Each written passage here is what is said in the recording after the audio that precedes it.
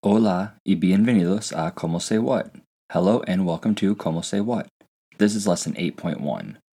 In today's lesson, we'll be reviewing what the verb estar means and when to use it. We will also do a review of pronouns in Spanish to prepare you for all the lessons coming up. Remember, in Spanish there are two ways to say the verb to be.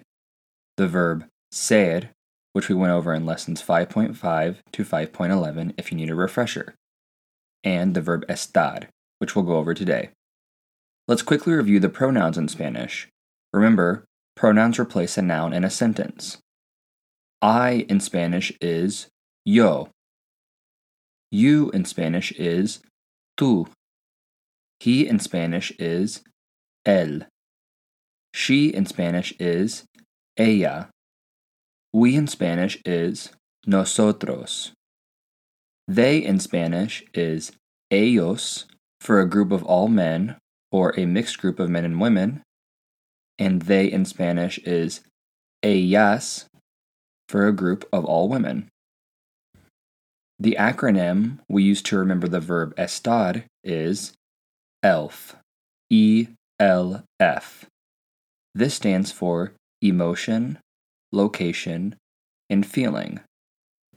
Keep in mind these are all temporary conditions. A good rule of thumb is to ask yourself, can this change in 24 hours?